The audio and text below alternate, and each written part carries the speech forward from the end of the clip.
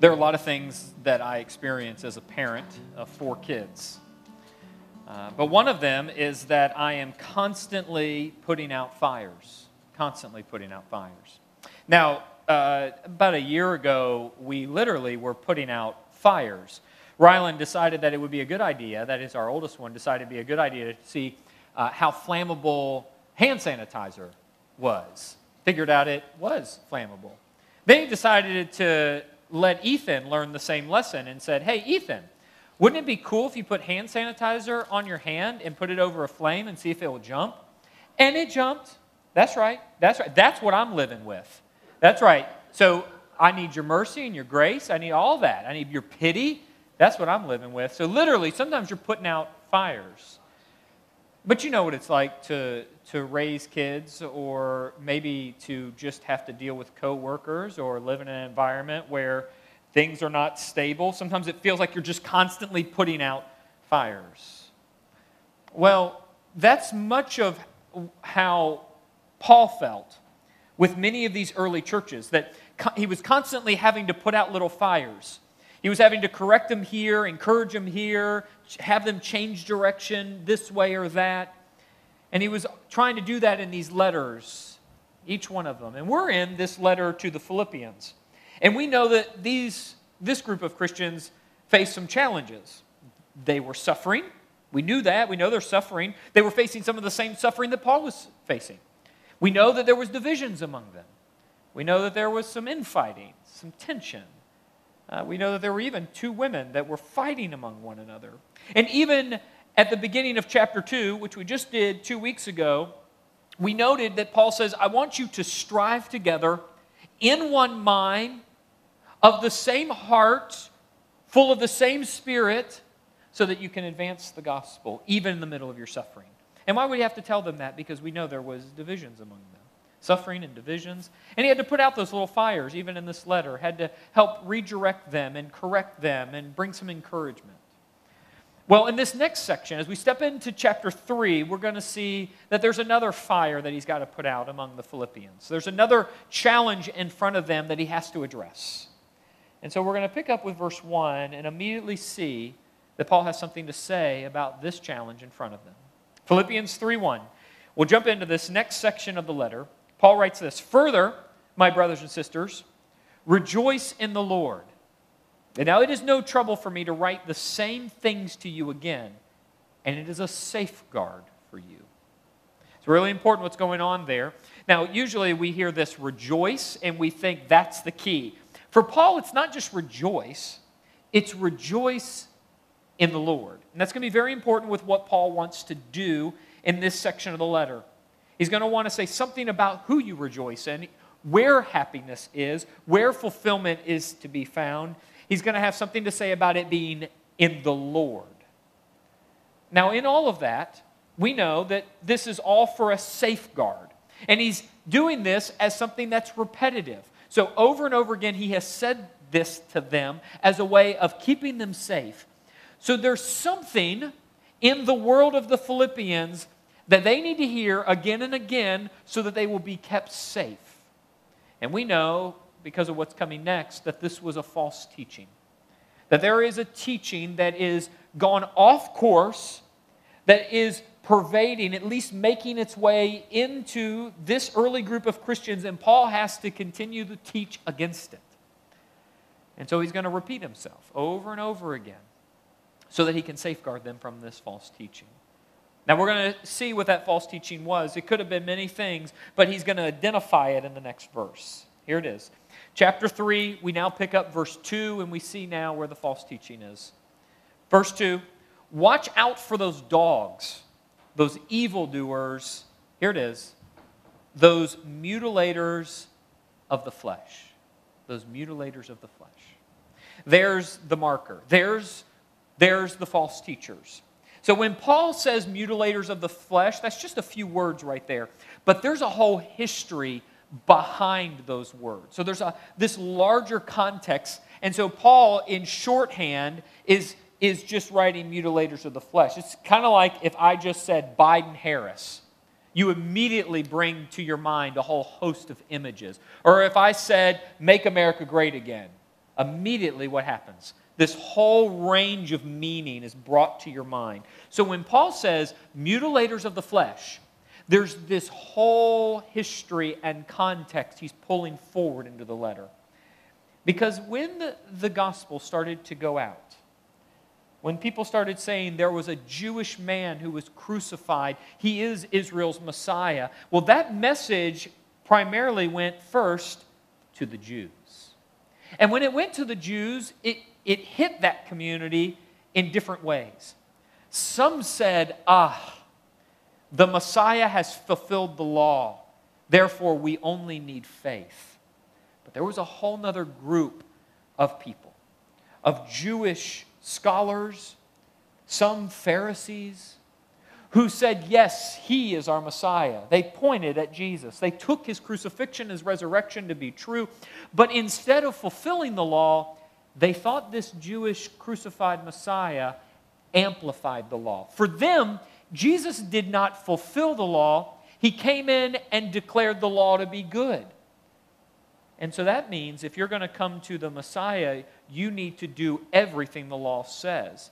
It's like Jesus amplifies the Jewishness. So if you get the Jewish Messiah, the Jewish king, that means you get everything else Jewish thrown in. So when you come to Jesus, you have to be circumcised. You got to keep Torah.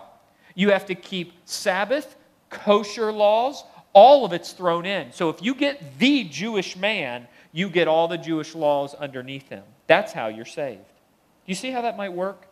That if you believe in the Jewish one, he doesn't remove Jewishness, he amplifies it.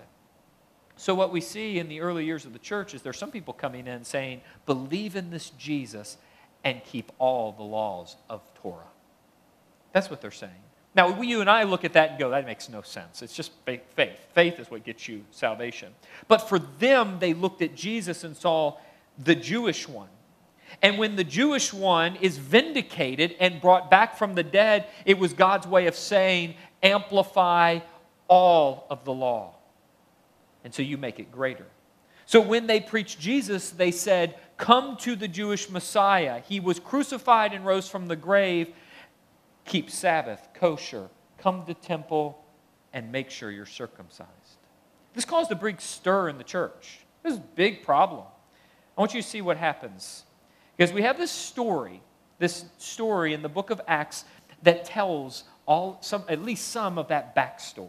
So when Paul writes mutilators of the flesh, which he is talking about those people that say you have to be circumcised to be saved, he has in his mind the experience of this story that's recorded in Acts 15. So take a look. Acts 15:1. Just take a look. Let's get the backstory. Acts 15:1. Certain people came down from Judea to Antioch, that is, from the area of Jerusalem to a non-Jewish area. Here's what they were saying. And they were teaching the believers, unless you are circumcised according to the custom taught by Moses, you cannot be saved. Then in verse 5, we see that Pharisees were even believers, which might be a little bit of a mind bend, because it always seems like the Pharisees are the bad guys. But no, Pharisees, those who keep the law, also could believe in Jesus. Well, there becomes a problem. Verse 5, check out. We're just going to continue the backstory. Then some of the believers who belonged to the party of the Pharisees stood up and said, the Gentiles must be circumcised and required to keep the law of Moses. Interesting. Now, they stand up at a particular meeting that's happening. It's often called the Jerusalem Council. So it's a bunch of Jewish men that have gotten together. They are leaders in this community of early Christians, and they're trying to figure out, is God going to let those non-Jews into this Jewish movement? And if so, we should probably have all of them be circumcised, right? So the Pharisees would say, yes, bring them to Jesus and make sure they're circumcised, they keep kosher, they keep Sabbath, and they go to temple. You make sure they keep the whole law of Moses. And they're in this council trying to figure out, what do you do? Then someone stands up and he says, but I recently preached to a non-Jewish man, and God gave that man the Spirit of God, which tells us that God is now bringing in all those non-Jews, all those Gentiles into his fold. You know who that person was? It was Peter. Peter, he's the first one to preach a sermon to the Jews, and he's going to be the first person to preach a sermon to the non-Jews. He stands up right after the Pharisees say, those Gentiles got to be circumcised, and they got to keep the whole law of Moses. Here's what Peter says, Acts 15, 7 through 11. He's responding to the Pharisees. Starting with verse 7, Acts 15. After much discussion, Peter got up and addressed them. Brothers, you know that some time ago God made a choice among you, that the Gentiles might hear from my lips the message of the gospel and believe. God, who knows the heart, showed that he accepted them by giving the Holy Spirit to them, just as he did to us. He did not discriminate between us and them, for he purified their hearts by faith. Now then, why do you try to test God by putting on the necks of Gentiles a yoke that neither we, that is we Jews, nor our ancestors, that's Jewish ancestors, have been able to bear? No, we believe it is through the grace of our Lord Jesus that we are saved, just as they are. You see what just happened there?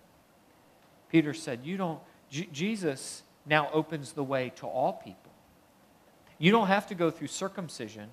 You now come by faith. So when Paul writes in Philippians, stay away, be on watch for those dogs, evildoers, mutilators of the flesh. These are people that are literally telling other people to cut their flesh in a particular way that will make no difference. And when you cut yourself and it makes no difference, we call that mutilating. We call that damage, pain. It is a form of mutilating what is good. So Paul here's got a problem with telling people to do something that makes no difference. He calls it mutilators of the flesh. And Paul now is going to tell these Philippians, you don't need more Jewishness. You don't need to just elevate this Jewish law. You don't have to elevate Torah.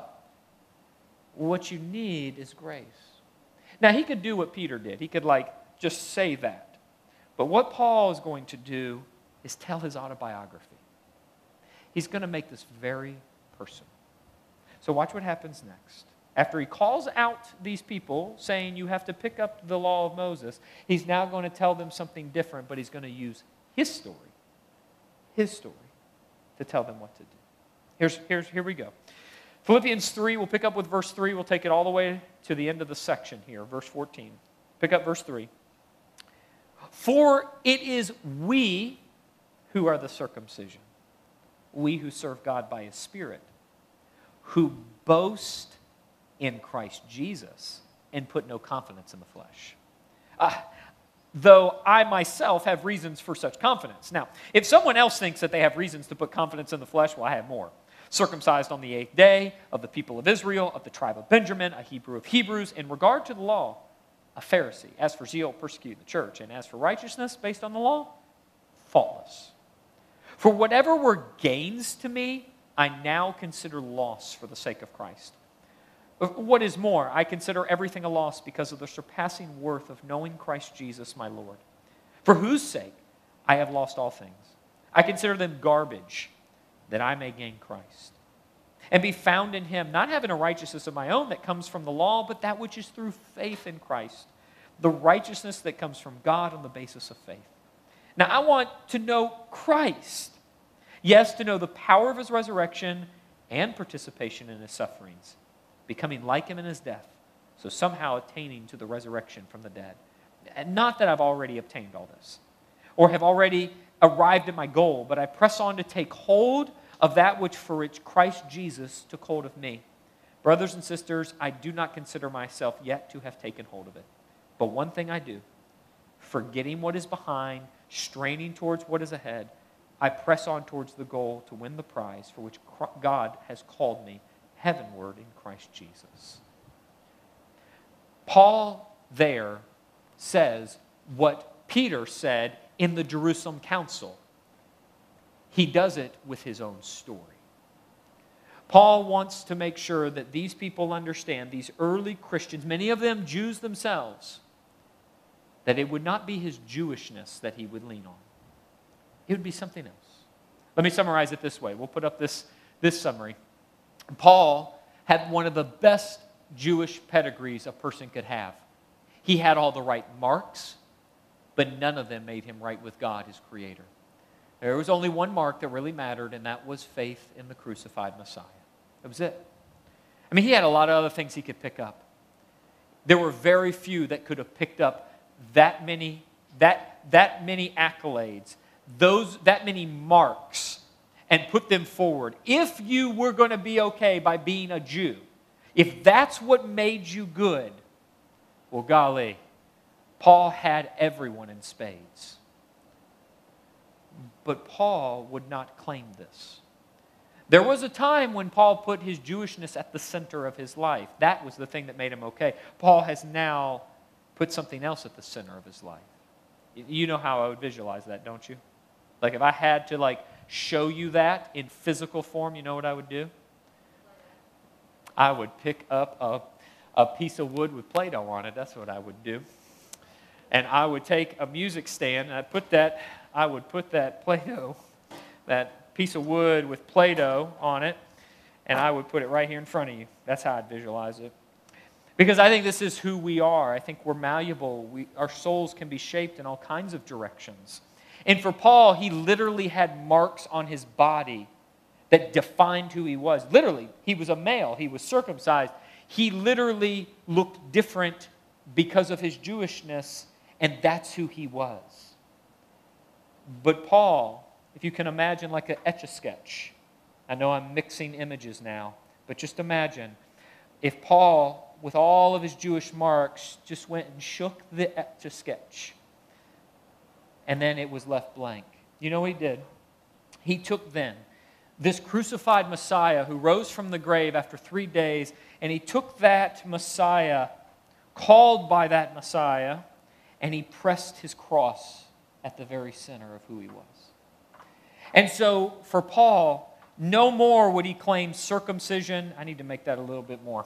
I just got to I don't know that I flattened that like I should have. No longer would Paul look at his Jewishness and say, I'm okay. He would look to Christ and say he was okay. He knew that he couldn't do all the rules. He couldn't accomplish all of the rites. He couldn't make all the correct sacrifices. It would be the cross and the cross alone. Paul realized how much he really was messed up, and he came under the banner of this Messiah. And when he came to Jesus, it was by faith. And so what did he strain for? He strained to have the cross at the center. He strained for this, and this alone. This one thing, he said, forgetting what is behind and pressing forward to what is ahead. It is the cross. It is to grab Jesus and all of him, that he may know every part of him. This was so much imprinted into Paul's life that when he talked to other people, it just had a way of spilling out. You see, this is a man who could boast in lots of different things, especially his Jewishness, but Paul let go of it. Garbage. The word there literally is junk. It actually gets a little more graphic. We'll just hear, since we're in church, we won't use any more graphic words. But the word Paul uses there is very graphic. For him, it is garbage in light of all that he gets in Jesus. And so when he wrote other letters, it just kind of spilled out because this was so deeply impressed at the center of who he was. And so when he wrote a letter like Galatians, and he gets right at the end, he spills out this image. I want you to see this. See this. He doesn't make it any more clear. Galatians 6, 12 through 14, he writes this: those who want to impress people by means of the flesh they're trying to compel you to be circumcised. Now, the only reason they do this is to avoid being persecuted for the cross of Christ. Not even those who are circumcised keep the law, yet they want you to be circumcised that they may boast about your circumcision in the flesh. May I never boast except in the cross of our Lord Jesus Christ, through which the world has been crucified to me and I to the world. Nothing else. Not one other thing. I will boast only in the cross pressed into my center. Because at the cross is where I'm okay. When I go away from the cross, I try to do everything on my own and I fail miserably. I come to the cross. This is the key here. This is what Paul puts at the center. Now, in case we forget, Paul never lets go of his Jewish identity. For Paul, he was still a Jew. He was still part of the people of Israel. He never lets go of him being a Jew. It's like you becoming a Christian and an American. You don't let go of your Americanness. Right? Paul never let go of being a Jew. Take just one passage, several we could go with. Romans 9, 3 through 4. Just note what he says. He says, I could wish that I myself were cursed and cut off from Christ for the sake of my people, those of my own race, the people of Israel. Paul still identifies as a Jew, but do you know what all the difference is?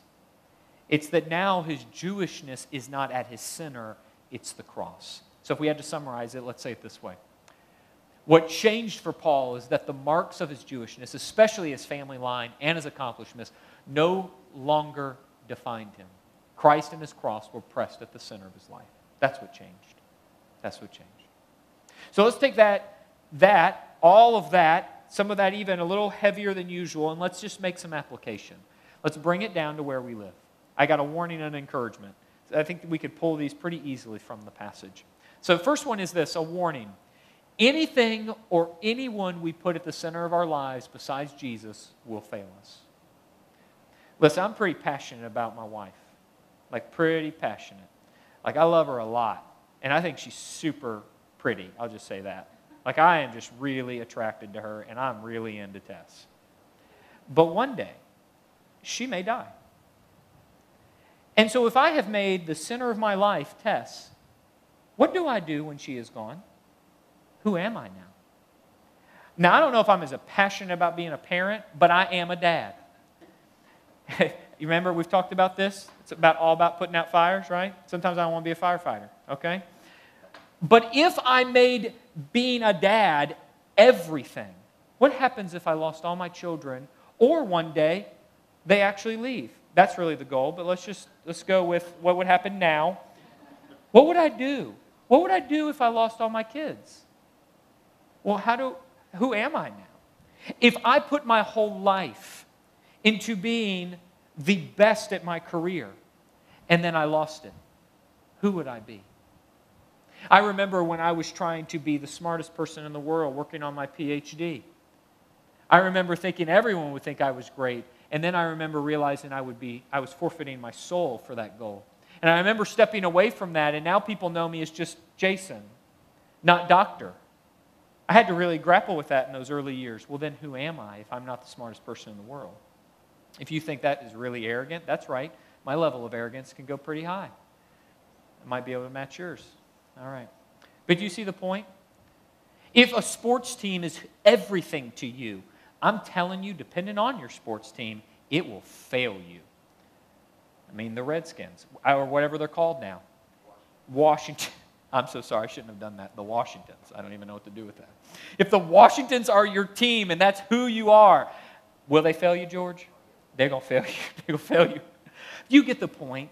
Whatever you put your life into, it will fail you if it's not Jesus. This does not mean you don't take pride in your work and you don't love what you do and you don't work hard. If you're in school and you're in virtual learning, if you are potentially in 6th grade, if that's who you are, work hard. Stay on that computer. I'm so sorry you have to do it, but you stay on that computer. I'm looking right at y'all. That's right. That's right. That's right. That's right. That's what Jesus will do. That's right. Okay, you get the point, though, that whatever else we put at the center, it will fail us. It will fail us. Okay, so here's the encouragement, though. Let me go with an encouragement. There's no barrier to come to Jesus. Listen, I hear stories all the time. It's just kind of the nature of the job. I've talked to a lot of people that have messed up in some really big ways. I have been with parents whose child did something very, very, very wicked, and then did another wicked thing to someone else, and both of them are no longer living, and had to sit with those parents. You know what goes on in a parent like that? You can probably imagine, what did I do wrong? How did I fail? And yet you want to say there, Jesus will bring you in. Doesn't matter how you fail, Jesus bring you in. I've talked to people that have done some really bad stuff themselves. And they're wondering, why would God ever take me? And that's exactly what Jesus is in the business of doing. He takes you in. And He just doesn't take you in like one time. Because if it was just one time, that's really not good news. It's when you fail today, when you raise your voice too high, when you snap at your parents with a smart aleck comment, okay? When you mess up, you keep coming back to Jesus because there is a never-ending well of forgiveness as long as you come back to Jesus. He didn't let go of His people. And so for Paul, he finally grabbed the immense good news that he can come to God and be flooded with grace. That faith can cover a multitude of sins. That when the cross is at the center, there's no barrier. You don't have to do anything to your body. You don't have to mark it in some Jewish way.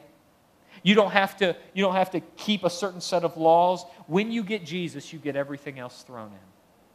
So if you want security, Jesus says, you come to me and I'll give you all the security you need. If you want happiness, you come to me and I'll give it to you. You try to grab it any other way, you're actually going to miss it. You see this? You want friends? There's a lot of friends in the kingdom of God.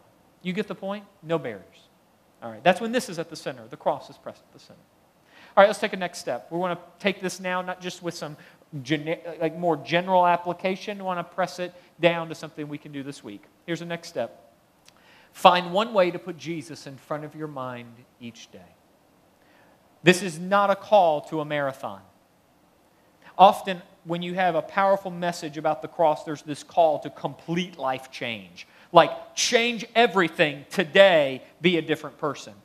And that doesn't mean God can't make a distinct change in a person where there is deep conversion. But habits have a way of staying in your flesh for a long time. So this is a matter of inner transformation. So the call here is to do one thing. So if you don't think about Jesus on a regular basis, I often say, write Jesus on a sticky note and put it on your bathroom mirror.